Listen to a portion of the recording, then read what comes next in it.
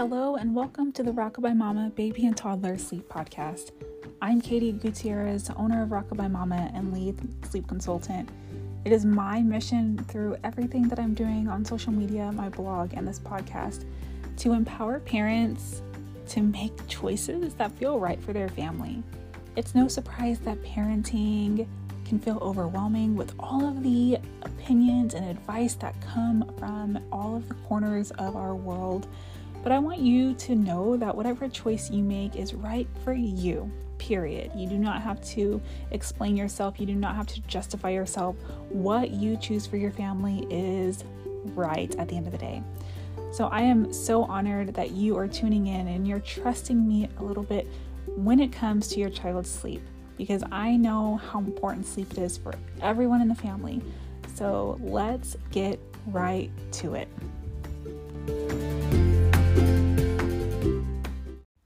There's a lot of controversy around a lot of things in parenting. And when I was pregnant and I was doing research, really the only big divisive topic that I saw was breastfeeding or bottle feeding, formula feeding or breast milk.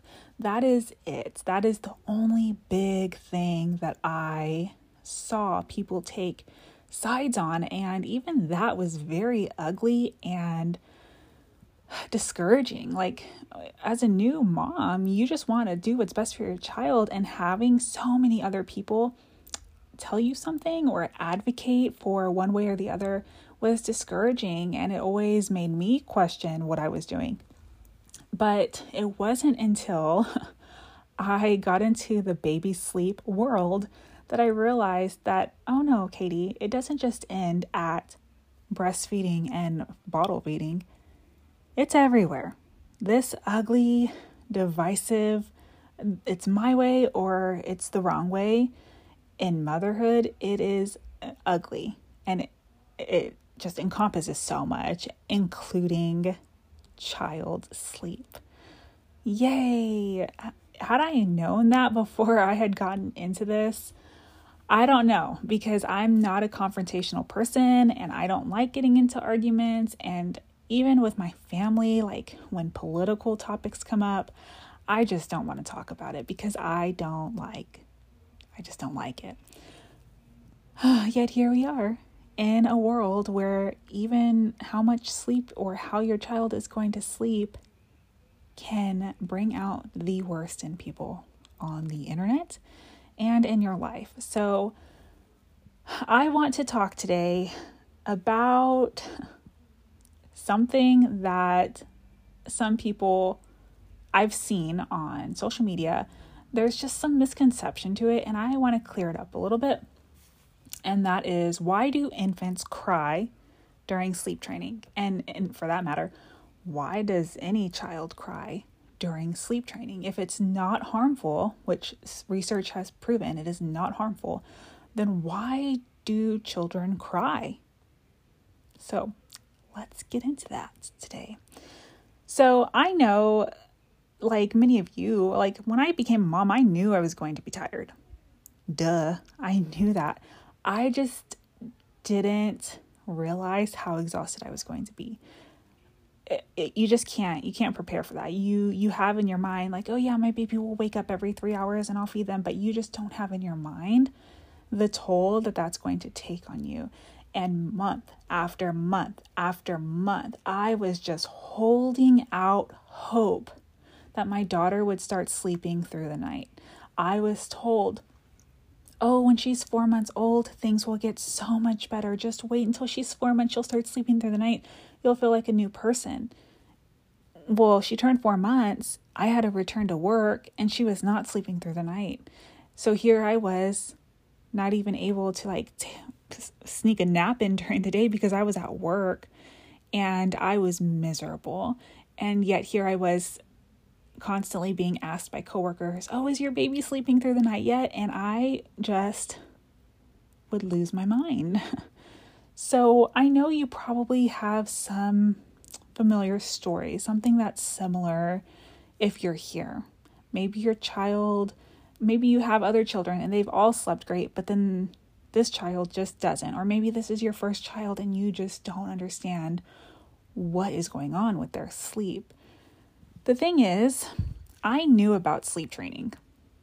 I knew about the concept. Of course, I had a misconstrued idea of what that meant, but I was not comfortable with the idea of letting my daughter cry it out. In fact, any crying from my daughter tore my heart to pieces. When she got vaccines, oh my gosh, it was the end of the world. It hurt me. Even just thinking about it now, she has vaccines coming up in a few weeks. Do you hear her right now? My husband's watching her while I'm recording this and she's crying. Of course, like that's instinctual, right? As a parent, you want to respond to your child's cry. Anyway, she would get vaccines. It would kill me watching her scream and cry.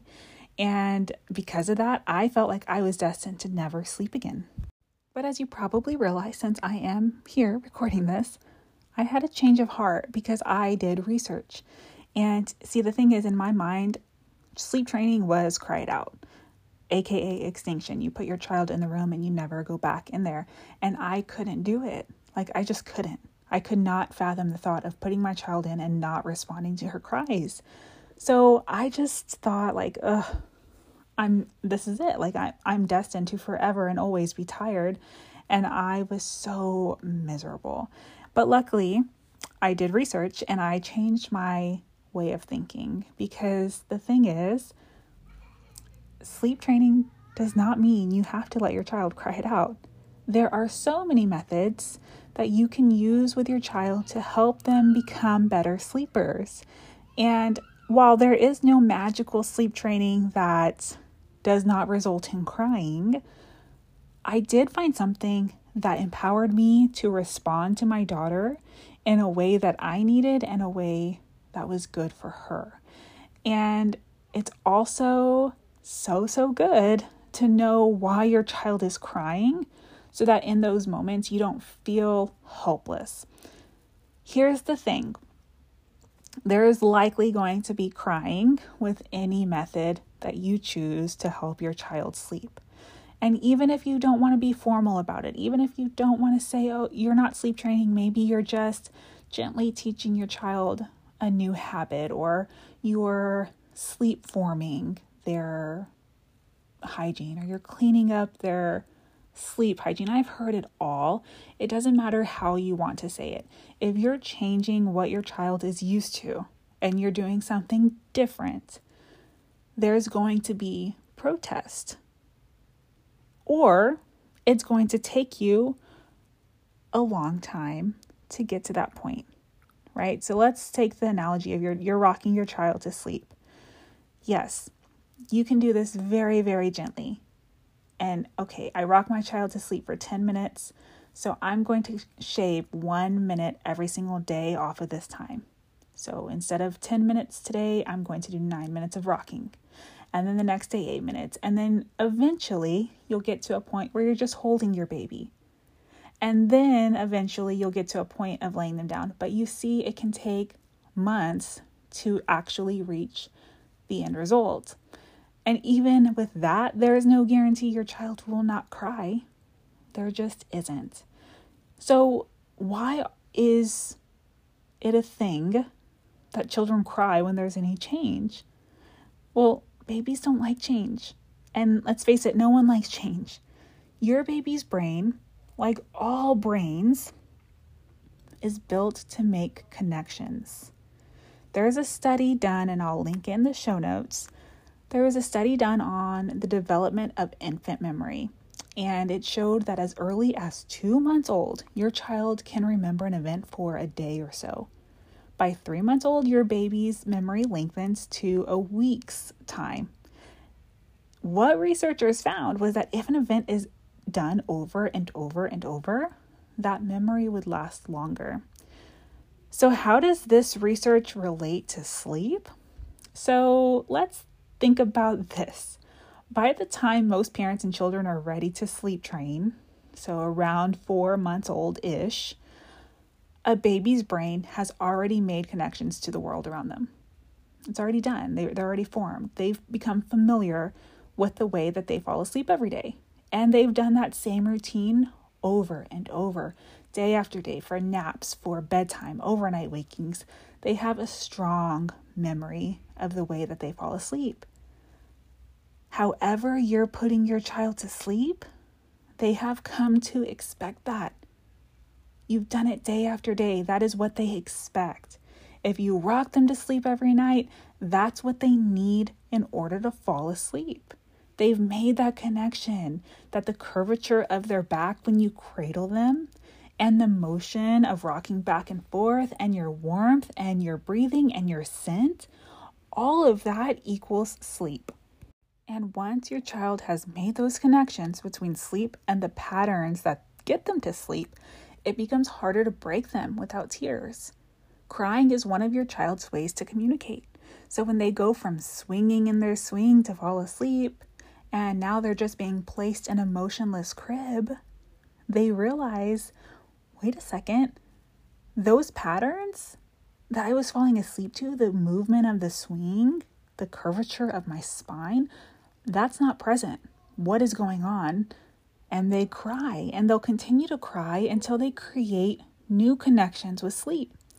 And that's what sleep training is. It's giving your child new connections to associate with sleep. It is helping them find a new way to go to sleep. So instead of falling asleep in the swing and having those associations of the movement and music and lights that are flashing above the swing, they will start to associate the firmness of their mattress, or they'll find soothing solutions. Maybe they'll rub their face or suck their thumb, or they'll pull on their sleep sack when they're sleeping. And those become new connections for them. Crying is not bad when we know the cause of it, right? When you know that your child's not liking their diaper being changed, you can tolerate that fussing.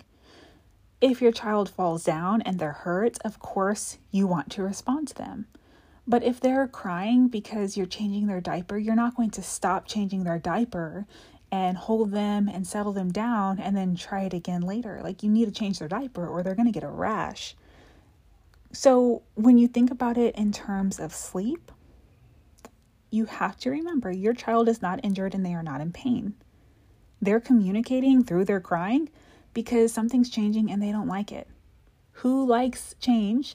And further, yeah, I think everyone would like to fall asleep with their mom holding them. I would love for my mom to come over right now and sing me to sleep. What a dream. So there are many things in life your child will not like that benefits them. Vegetables, being in a car seat, getting vaccines.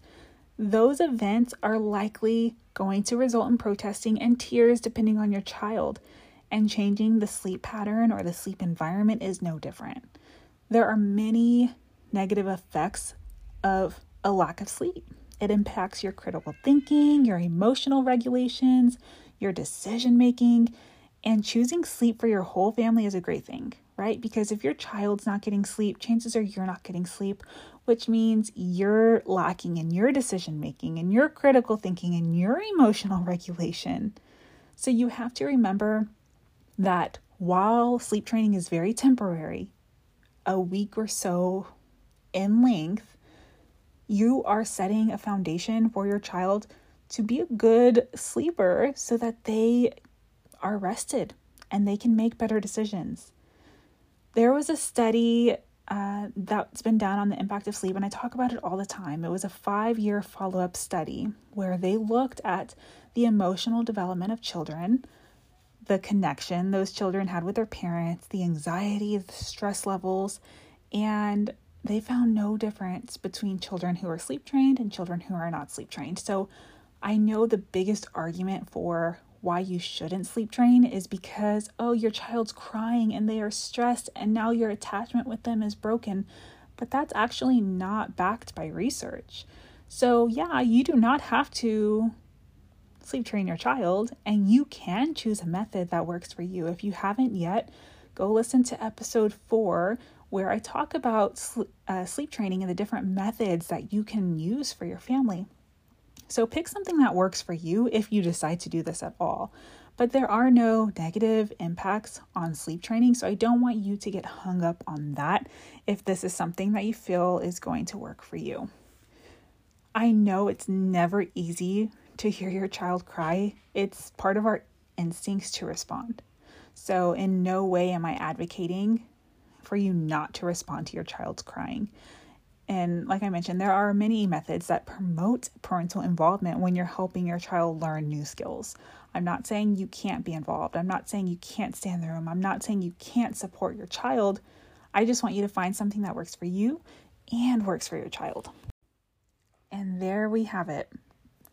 The reason children cry when they're being sleep trained is because their brain is developed and it's already made connections to the world around it, and it already has connections to how they fall asleep. And so when you're changing that, it's hard and they have to learn new connections.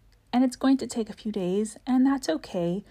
The crying your child experiences, if any, I've worked with families whose children they don't cry when they have changes, which is fine.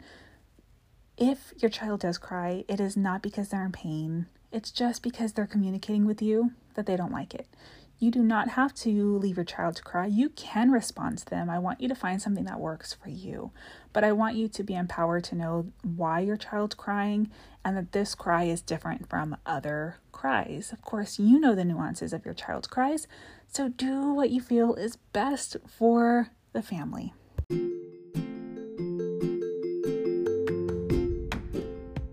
I am so glad that you have joined in today to talk about this topic that can sometimes be very controversial, but ultimately it comes down to what you feel is right for your family, and that's it.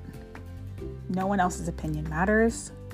All that matters is what you feel is best. So thank you for tuning in and being open-minded to listening to something that a lot of people will block out and ignore because they don't agree with it and they don't like it. But I will link those studies in the show notes so that you can do some research on your own. And of course, do what feels best for you. I hope that you follow me along on Instagram or Facebook, where I share all things baby and toddler sleep related so that you can feel empowered to make choices that are right for you. Sweet dreams, y'all. Talk to y'all soon.